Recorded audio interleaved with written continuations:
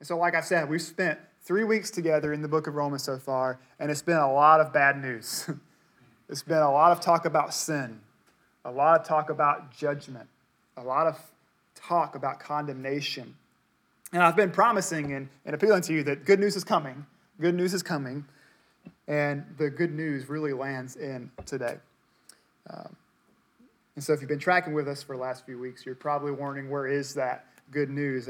And listen to this quote from Martin Luther, the great reformer Martin Luther. He says, "When God is about to justify a man, he damns him. Whom he would make alive, he must first kill. Man must first cry out that there is no health in him. He must be consumed with horror.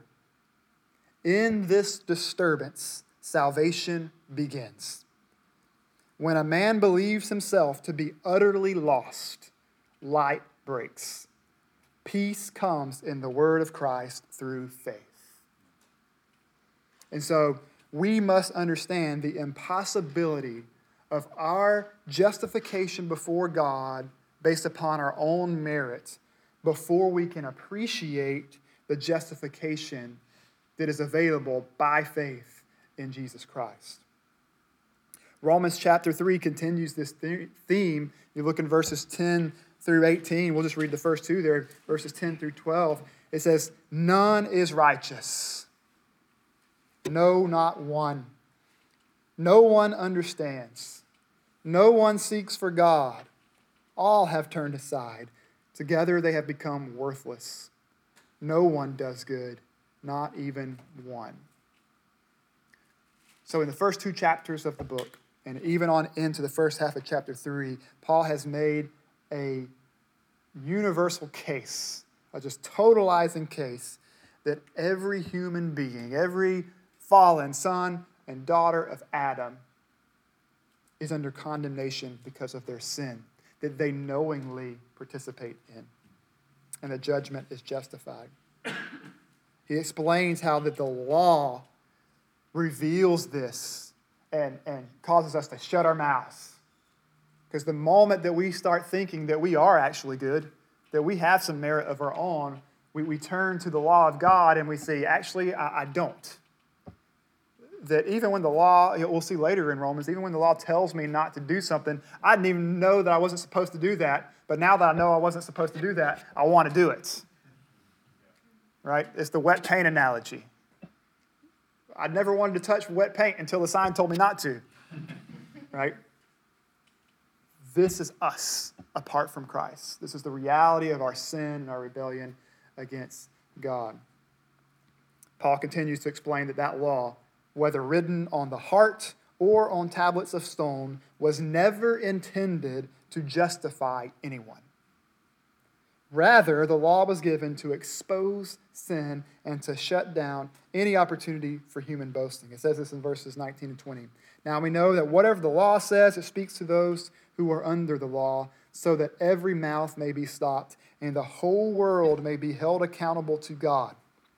For by works of law, no human being will be justified in his sight, since through the law comes knowledge of sin." Did you catch that in verse 20? It doesn't get much clearer than that. By works of law, no human being will be justified. So if you are a human being, there's no possibility of you being justified before God by works of the law. Whether the law in the pages of Scripture or your lesser laws that you have created for yourself or society has set for you. You can never virtue signal yourself into heaven. You are going to fall short. Why? Because God is righteous. And you remember we said that the book of Romans is about the revelation of the righteousness of God. And that's what it shows us, that God is righteous and his righteousness is perfect. So you must possess a perfect righteousness in order to be justified by him who is perfectly righteous. So you might think that, Clint, I'm not a horrible person. I'm pretty good. I just make a few mistakes here and there. But if I compare myself to the person next to me, I'm a righteous person. And you may be. But you're not comparing yourself to the person next to you. You're comparing yourself to the perfectly righteous God. And in order to be justified by him, in order to sort of fit in his company, you must be perfectly righteous. Do you not believe me? Do you think that's too harsh of God, too narrow-minded of God, that maybe God should be a little more, forgiving? This is what Jesus says in Matthew 5:48. He says, "You therefore must be perfect as your heavenly Father is perfect." It's from the mouth of Jesus. And up to this point in humanity, and by I say up to this point, up to the point of Jesus. So if we look back in the history of the world, from the creation of Adam and Eve up until the time of Jesus, up until that point, humanity has been defined by a lack of righteousness. A lack of righteousness. If it's interesting, I've recently read through the Genesis flood account again in my Bible reading plan, and you're just reminded of the reality of the lack of righteousness upon the earth, before and after the flood. But all of humanity up to the point of Christ has been defined by this lack of righteousness. But Paul says something really cool here in verse 21, and that's where we're going to start focusing in, is that now there has been a manifestation of that very perfect righteousness of God among men. So what has been lacking before Jesus Christ has now been manifest into the world. And that's where we will pick up together. So let's stand together to honor the reading of the Word of God. This is God's Word. "But now the righteousness of God has been manifested apart from the law, although the law and prophets bear witness to it. The righteousness of God through faith in Jesus Christ for all who believe. For there is no distinction, for all have sinned and fall short of the glory of God, and are justified by his grace as a gift, through the redemption that is in Christ Jesus, whom God put forward as a propitiation by his blood to be received by faith. This was to show God's righteousness, because in his divine forbearance he had passed over former sins. It was to show his righteousness at the present time, so that he might be just and the justifier of the one who has faith in Jesus." This is God's Word. You can be seated.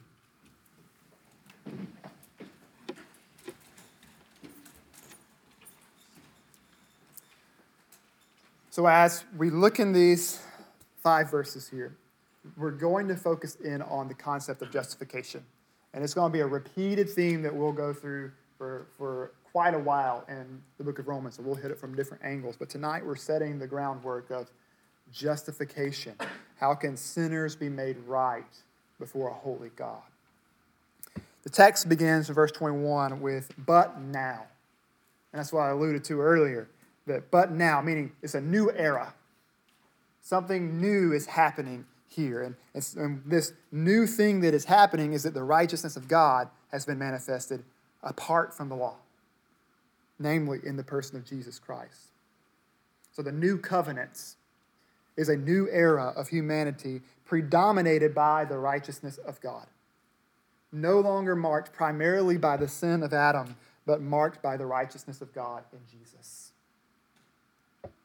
Does that change the way you think of the world? When we look around us and we see sin everywhere, we see fallenness all around us, we see lawlessness in ourselves and all around us, is our thought to say that, hey, the world is hopeless, the world is enslaved in darkness?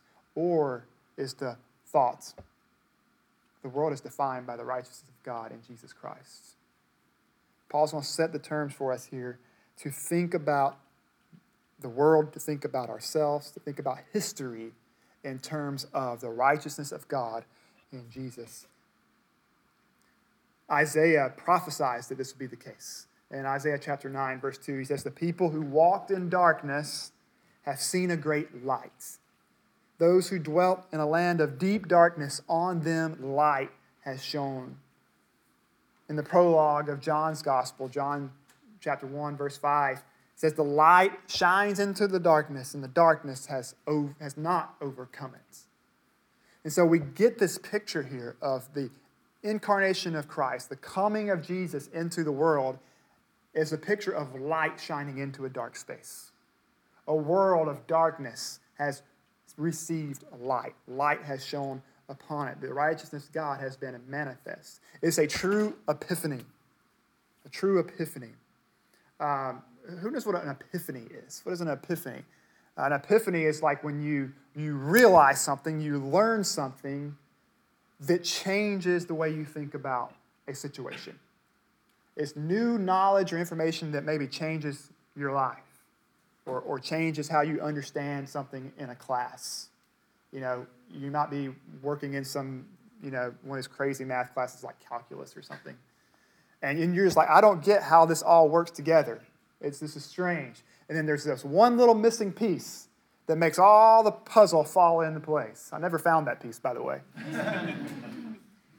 That is a moment where you have an epiphany. You understand that the light has shone into the darkness. And that word epiphany it comes from the Greek word that's here in Romans chapter 3 that is translated manifested. It's the Greek word phanerao. Phanerao. It literally means, in a literal sense, to shine or brightness. More metaphorically, is to reveal or to manifest. And you can see that word hidden in there, epiphany. So we've got this manifestation, this epiphany from God. So in a world of darkness, under the universal condemnation of sin, Jesus enters like a piercing light from heaven, making known the righteousness of God in a way that Adam and the rest of humanity was unable to do. Jesus is an epiphany. So if you want to understand the world as it is, if you want to understand your life, if you guys are in your early 20s and you're in that, what John Mayer, the great theologian, calls the quarter-life crisis, right? Why, Georgia, why? Musician. All right, the quarter-life crisis. You're trying to figure out what life's about. I don't understand life. It's moving faster than I can understand it. If you need an epiphany in life, Jesus is that epiphany. He is that light that shines into the darkness of your life that makes sense. And here's something that I learned and saw in the text this week studying this that I hadn't seen before, and is that there's a connection here with Romans chapter 1, a linguistic connection that I have never connected. In Romans chapter 1, verse 19, it says that what can be known about God is plain to them, for God has made it plain to them. And remember, we talked about that. That word plain and made plain is the same root in the Greek language. It's the same basic word. And so this is cool. The God who makes himself plain in creation is the same God who makes himself plain in Jesus Christ. And so there's an intimate connection there with Jesus as Redeemer and Jesus as Creator. And that there's consistency with that. And that so if we want to know what God's like, where do we look? We look in the book of nature, the book of creation, and we look in the book of his son Jesus. Who is Jesus? Who is, or what is creation that points us to God altogether? Pretty cool there. Don't know if that's directly related, but I just thought it was neat. The next thing we see is that this manifestation of righteousness, what is this epiphany? What is new about Jesus breaking into the world? Well, first, he's the righteousness of God apart from works of law. And this is a turning point in the book of Romans. So you're writing a paper, and you spend the first few paragraphs sort of setting the course of where you're going to go in it, right? This is what chapters 1 through 2 have been. He's establishing the theme. Here's where we're going. Here's the context. And now here's the main point. We're really hitting the ground right now. And where we're hitting the ground is in this idea is that there is no righteousness by works of law. So you Jews who think you're righteous because you have the law and you keep it according to the letter, and then he calls them out for their hypocrisy knowing that they don't. But also for you pagan Gentiles who don't have the law, but are a law unto yourself because you have a conscience and the law of God on your heart. That there is salvation in neither one of those. In the law of the heart, nor the law of stone. The Torah, nor the law of the Gentiles. Rather, we learn that the righteousness of God that justifies is apart from the law by faith in a person. This is key. The righteousness of God that actually justifies is apart from law and is by faith in a person. It says that this righteousness was manifested apart from works of law, but it says this little parenthetical thing, although the law and prophets bear witness to it. So what he's saying is Paul is not doing anything new. And this was the slander that the apostles, particularly Paul, received in the early church. That they were changing God's word, they were bringing something new into the scene, that they were forsaking the law and giving license to sin. Right? And he's saying, no. This isn't anything new that I'm preaching here. Right? This is what the law and the prophets are actually talking about the whole time. They actually bear witness to what I'm saying. And Jesus says something along those same lines, talking to the Pharisees who thought that they had Moses, right? He says in John 5:46, Jesus says, if you believed Moses, then you would believe me, for he wrote of me. And so you understand that Moses wrote the first 5 books of the Bible, okay? So the Torah, the first 5 books of the Bible, when Jesus and the apostles talk about Moses and the writings of Moses, you just described the first 5 books of the Bible, all of the law of God. Acts 10:43 says, to him, Jesus, all the prophets bear witness that everyone who believes in him receives forgiveness of sins through his name. So here, even after the ascension of Jesus, we have the apostolic message showing that this is consistent with the ministry of the prophets. So Jesus says, Moses wrote of me. The apostle says, the prophets wrote of me. And we see that. So if the prophets and the law are witnessing, giving testimony, giving credibility to Paul's message of the gospel here, let's just consider one of those witnesses from Jeremiah. It's the prophet Jeremiah. He says this. He says, behold, the days are coming, declares the Lord, when I will raise up for David a righteous branch. And he shall reign as king and deal wisely, and shall execute justice and righteousness in the land. In his days Judah will be saved, and Israel will dwell securely. And this is the name by which he will be called. The Lord is our righteousness. Listen to the name of the righteous branch of David.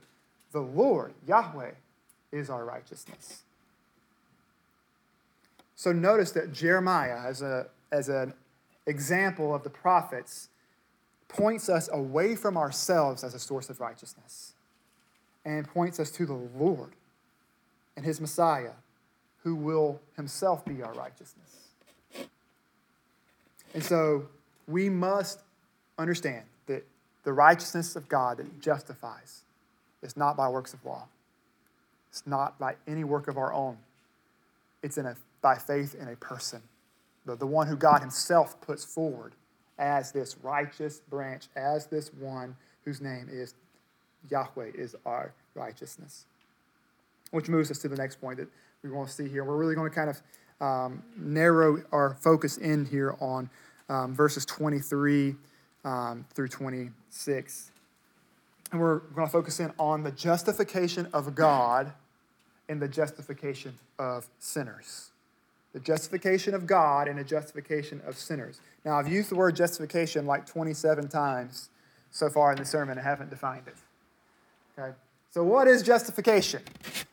Justification is kind of like multiplication, except not at all. Just seeing who's paying attention. It rhymes. Justification is a legal declaration of righteousness, of innocence, of acceptance and approval. When someone is declared justified, they're declared righteous, right? And so when we talk about justification of sinners, we're talking about God as the judge, looking at you and I and saying, righteous, just. And if you've been tracking with us, you should be going, wait a second, how can God do that? How can God call me just when I've sinned, and I've sinned greatly? And welcome to the dilemma of the gospel, the scandal of grace. You know, the most offensive doctrine in all of Christianity wasn't what I preached 3 weeks ago from Romans chapter 1 about sexuality. The most offensive doctrine in all of Christianity is the doctrine of grace. It's scandalous. Why? Because what it says is that the almighty, holy God, who can't entertain sin, looks at you and I and says, just, righteous, child, come, welcome. That's scandalous.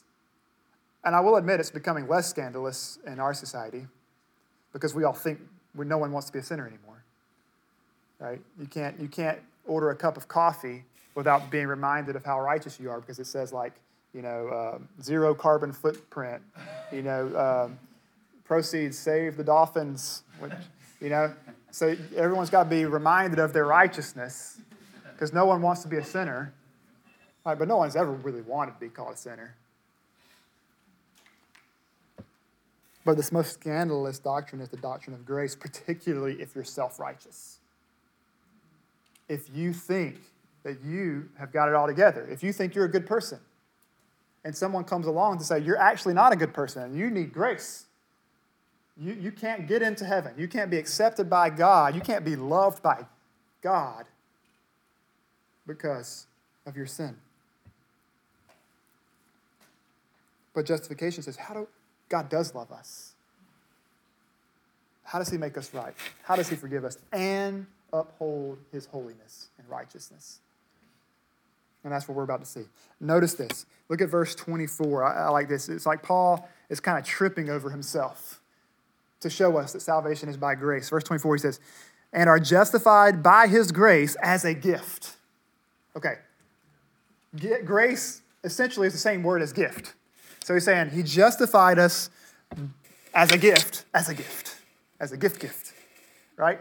So he's wanting us to know that justification is completely by God. That word there that's used in the Greek, the emphasis is actually on the word gift in the original language, which is emphasizing the freeness of the grace, that the justifying grace is freely giving. The same Greek term, doreon, is elsewhere translated without a cause. In other words, the grace of God that justifies is given without a cause, without reference to any merit in the recipient. So he's eliminating any possibility by piling up these terms of us saying, well, we get the grace of God through some merit in ourselves, through something that we've done or someone that we are. No, it's a gift of grace given without cause. He's tripping over himself to make this clear. We're freely and graciously justified through the redemption that is in Christ Jesus, not through anything that we do, but in what Christ has done. So what has Christ done? And that leads us to the next point, that justification is by grace, and justification is through imputation. Through imputation. So I'm going to go ahead and define this one before I get on into the sermon here. Imputation is not a word we use a lot, unless we're talking about the Bible, really, or if you're like an accountant or something. Who would be the accountant? Anyone here an accounting person? You are. Of course you are. Yes. So imputation is this sort of legal and accounting idea. It's the idea of something being credited to someone, whether they actually possess it or not. An example I think that might be a little easier to comprehend is, say, in the court system, and let's say there's a child support situation. And let's say there's a father who is like a deadbeat dad or whatever and is not providing for his family. He's like underemployed. He's just a lazy person. There's no reason why he shouldn't be making more money than he's making. Well, the state, the court, can impute income to him to count him as if he had more money than he does, right? So that's an imputation of wealth to him that he doesn't actually possess, but it's a legal reckoning. And so that's a current modern day idea of imputation. And so our justification is like that. It's something that is credited to us. It's righteousness that is counted to us, even though we don't possess it in and of ourselves. It's something outside of us. And in the gospel, we have a double imputation. There's this great exchange that takes place in the gospel. Look, it says, we have this redemption in Christ Jesus, verse 25, whom God put forward as a propitiation by his blood to be received by faith.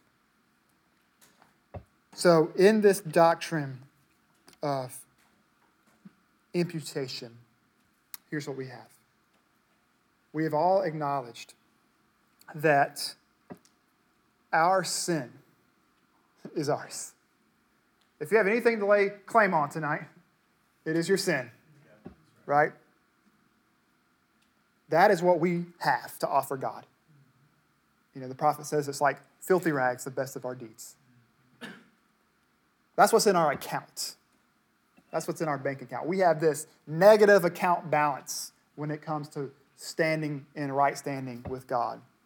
You're college students. I know what you guys know what a negative account balance is like. Yeah. True statement. All right? But there has been a manifestation of the righteousness of God in history. There's a man who has walked upon this earth and is truly man in every way imaginable, yet without sin. And he has a bank account of infinite supply of righteousness. Okay? We stand in this position of great debt. Jesus Christ has the riches of heaven and his perfect obedience. I'm going to stop using flowery language right now. Here's what this means. Jesus perfectly obeyed God. He never sinned. He did every positive commandment in Scripture. He lived wholly obedient to God at every moment of the day. This is the coolest thing. This is my kids. Some of y'all, my kids aren't here this week, but they have been in past. My oldest kid's 8, and then the rest of them trickle down from there. They're most amazed by that part of the gospel. That Jesus could have lived past 8 years old and never sinned. Never disobeyed his father and mother. That is the most mind-blowing thing to them, right? And that is true, because we know all too well what it's like to live in our flesh and the fallenness of our captivity to sin. But Jesus lived as a second Adam, born of a virgin, apart from the stain of original sin, and lived a whole life perfectly obedient to God. Every moment of every day was given with all of his heart, mind, soul, and strength in worship unto the Father. That is what is accrued in his account. Yet, God then puts him forward as propitiation. And we talked about this word a little bit, I think, a couple weeks ago. Propitiation is another one of these fancy words. It essentially means a wrath-appeasing sacrifice. It's a sacrifice that satisfies the anger of a deity, the justice of the deity of God. God puts Jesus forward as his propitiation, meaning that he is going to be the lamb that is slaughtered. He's going to be that spotless lamb, that spotless substitute who would die. And death, as we'll see in a few weeks in chapter 6, is the consequence of sin. That we die because we sin. You may not even know that. I was counseling a college student last year, who's not in this room, by the way, who it was news to him that the reason we die is because we sin. But we die because of sin. So why did Jesus die? Why did Jesus die? It's a great question. Jesus died to be the propitiation of sin because of the double imputation that must take place in order for God's righteousness to be satisfied. Okay? We have a negative account balance. Christ has an infinite supply of righteousness, yet he pays the penalty of our negative balance. He pays the fine for the lack of righteousness that is ours. He is treated as if he were a sinner. And he does this voluntarily. He steps in our place. He pays that bill. How many of you guys, you don't have to raise your hand, but there's probably been a lot of you. I've been in this place where you're at the cash register and you're swiping your card and it's like declined. And you're like, no, let me do that again. And then you swipe it again, declined. It's embarrassing, right? Even, you always say, well, there's something wrong with my card. I got to call my bank, But we don't have what's necessary. But then what if the person behind you steps in and swipes their card in your place? And they pay your debt. That's essentially what we have in the gospel, is that our sin, our debt, has been imputed to Christ.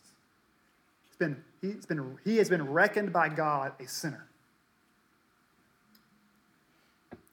And his righteousness has been given to us. And when I was your guys' age, I knew the first part, but the second part I had no idea. I did not know about. And I wish I did, because it would have caused a lot more assurance in my life. I knew that Jesus died for sinners, but I didn't know that I could possess his righteousness. Because listen to this, guys. If God has legally declared you righteous, he's given you the righteousness of Christ. If his righteousness is in your account, you stand before God without any blemish. You stand before God as Christ, with nothing separating you. God doesn't look at you and he see your sin that you just committed again. He doesn't see your failure and your shortcomings. What does he see? The infinite supply of righteousness that is in Jesus Christ. Totally. That's what he sees. Why? Because he's given it to you as a gift.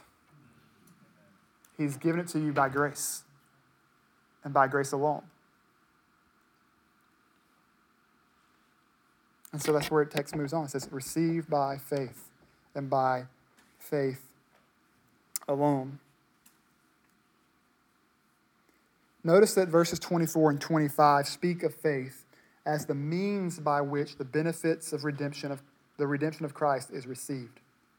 Redemption is received by faith. In verses 21 and 22, the righteousness of God is manifested through faith in Jesus.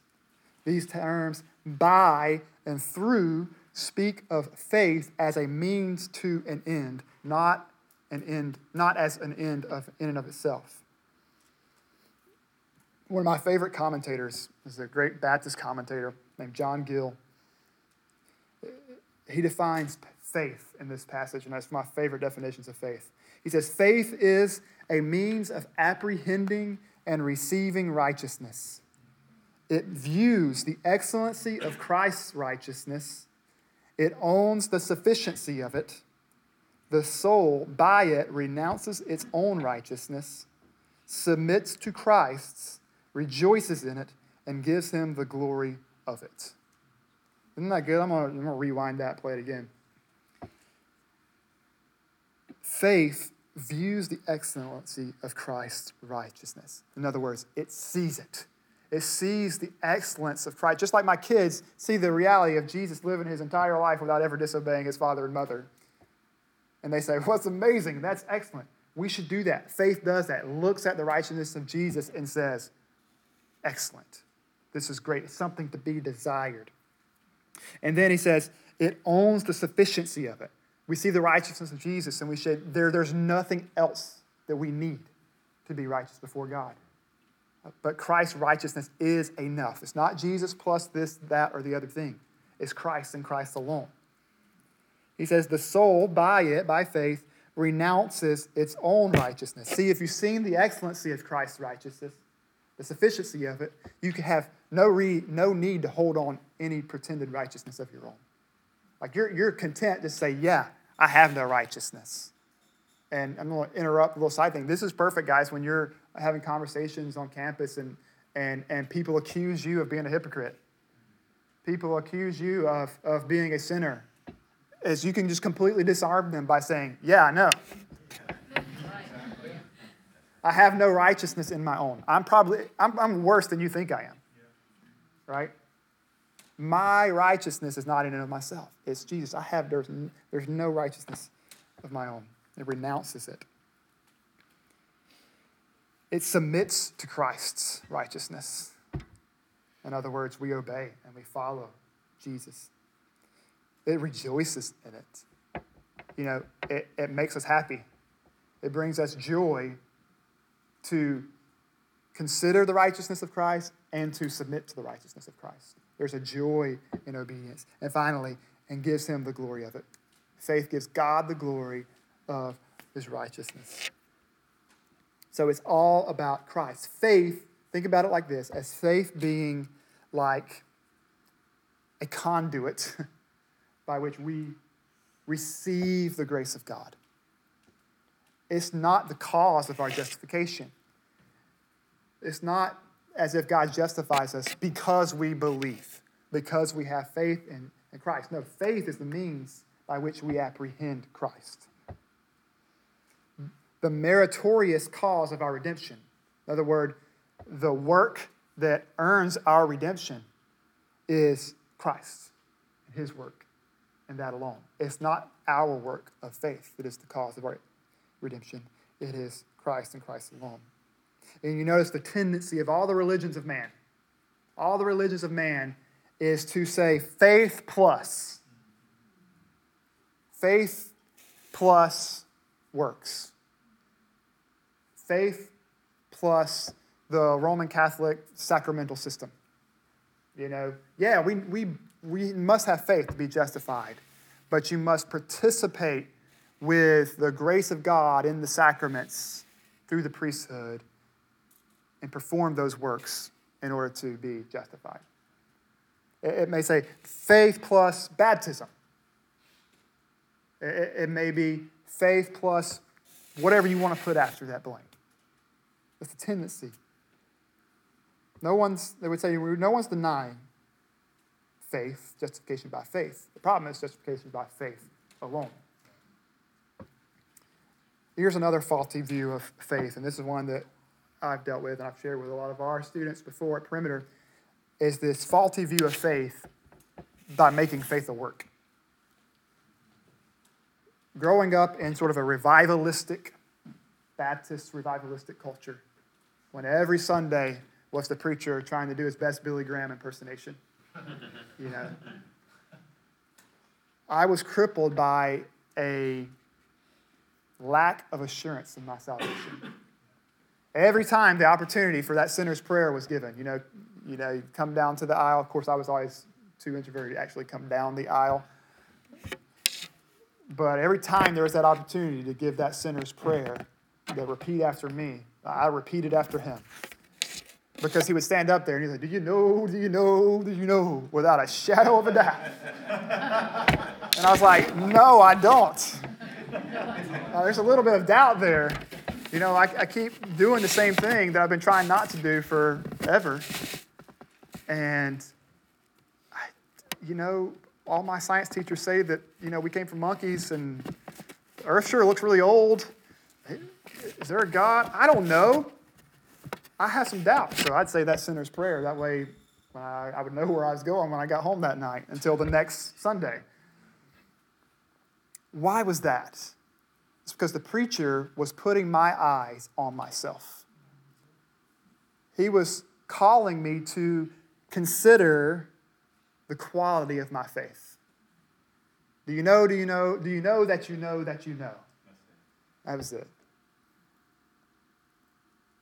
Guys, if I was justified based upon the quality of my faith, I would have been justified and unjustified and justified and unjustified 4 or 5 times today. Right? But true gospel preaching points our eyes to Jesus, who is the righteousness of God, and says, view his righteousness. Consider the excellency of it. Own the sufficiency of it. Renounce your righteousness. Don't look at yourself. Look at Christ. See, we are justified by a person, Jesus Christ. His life and death in our place, not by our belief in that action. It is our belief in that action, really, as we'll see later, that really demonstrates the reality that the work of Christ has been accomplished for us and given to us by grace. So don't turn your faith into a work, that I must believe hard enough in order to be saved. No. You may have a weak faith, but you have a strong Savior. And what you will find is that the more you set your eyes upon him and not yourself, your faith actually gets stronger. I'm not nearly as crippled by assurance as I used to be getting older, 15 years ago.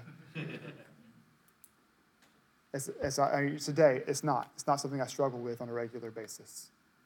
Are there times of doubt and insecurities? Of course there are. But they're not as frequent. And I have the proper tools to fight the devil with that. And I'm trying not to play all my cards. It's hard to preach to Romans without playing all the cards. But we look to Jesus. He is our righteousness. And as we wind down here, we see this vindication of God. Remember the very first week, I told you guys that when you consider the gospel, you shouldn't walk away thinking about yourself, how great you are, how special you are, how much God loves you even, which that can be a good thing. But primarily what you should be thinking is, wow, God is amazing. God is righteous. He's just. He's good. He's holy. He's generous, right? And that's how this little bit here in verses 21 through 26 ends. Verse 26. The second half of verse 25. This putting forward of Jesus to be a propitiation, this was to show God's righteousness, because in his divine forbearance he had passed over former sins. It was to show his righteousness at the present time, so that he might be just and the justifier of one who has faith in Jesus. See, the apostolic impulse here is to vindicate the justice of God in the gospel. That those who would say you are slighting God's character by saying that he would forgive and call righteous sinners. This was a big part of the controversy in the Protestant Reformation. Martin Luther went around with this slogan saying, simul justus et peccator. Simultaneously justified and sinner. And the Roman Catholics of the day were saying, you're calling God a liar. Luther, you're calling God a liar. Because you have to be actually righteous in order for God to declare you to be righteous. And then he said, no. This is not. It's justification by faith. We possess an alien righteousness. In other words, a righteousness that is outside of ourselves. It's foreign to us. It's not ours because it exists in heaven at the right hand of God in Jesus. And aren't you glad of that? Because if my righteousness, by which I'm justified, was mine to hold, I would lose it, I would mar it, I would break it. But it's in heaven. It's in Jesus Christ. It is perfectly secure. It is mine. And I lay claim to it by faith. It's an alien righteousness. And so we are justified by faith alone, and we'll hit that some more as we move forward, particularly in chapter 4. But we will close with this. We'll talk about the 5 solas of the Reformation a lot through this first bit of Romans. And here's why these alones, these solas, matter. Because like we said, it's sola fide. It's faith alone, not faith plus, right? It's Christ alone, not Christ plus some other mediator. It's grace alone, not grace plus a little bit of my works. Why are these things important? See, the alones, the solas of the Reformation, give us confidence and a sure hope. Why? Because salvation belongs fully to the Lord. We are saved by grace alone, through faith alone, in Christ alone, to the glory of God alone. God is determined more than anything else to vindicate his glory. And he has designed the gospel, he has designed redemption in such a way that the gospel, our salvation, brings about his greatest goal. It brings about his own glory. So, the goal of the solas is to preserve all the glory for God. Jonathan Edwards said, you contribute nothing to your salvation except the sin that made it necessary. And this is good news. unless you're self-righteous. And this is the final reason that the solas are important, because they reserve all the glory for the Lord. There's no room for human boasting before the Lord. And so we leave tonight receiving this message with our eyes set on Christ, who is our righteousness. It does a couple things for us. One, it gives us confidence that we can live our lives without the weight of condemnation weighing upon us, without a guilty conscience, knowing that we have a rightful claim by God's grace to the very righteousness of Jesus Christ that is ours, that we can clothe ourselves with. But it also does this other thing. It makes us humble. It makes us patient. And it makes us loving of sinners. Because that's how Jesus demonstrated his love for us. And so as we leave tonight, let's take this message of the righteousness of God breaking into the world. And may we see the world in our lives, coram Deo, right, before the face of God, every bit of it. And may we see the goal of all history is this light of the righteousness of God in Jesus Christ shining into darkness. And so when you go on campus and into this world, you go knowing that God's purpose, his mission for you as a follower of Christ, is to live as a follower of Christ who is shining light into darkness. It's not a hopeless hole of darkness, because the light has shone into it and the darkness has not overcome it. Okay? So let's go with confidence, let's go with peace, and let's go with humility for the glory of God alone. Okay? I'm going to pray for us, and then we'll sing a hymn together, receive benediction. And again, if you have questions, I'll hang around for a little time Q&A also. So let's pray. God, we thank you for your word. We thank you for the gospel. We thank you for your grace that is given to us as a gift. That there aren't enough adjectives to stack up to describe the freeness of your love and your salvation. God, forgive us where we have been self-righteous, where we've tried to earn favor with you based upon our good deeds. And Lord, we pray that you would give us faith, give us the gift of faith even now to see Christ, to behold his excellency, to own the sufficiency of his righteousness, to renounce our own righteousness, to submit to Christ, and to rejoice in him and give him glory. We're hopeless to do this in our flesh, but you have given us your Spirit who enables us to do these things by grace. And we ask you to do it now in Jesus' name. Amen.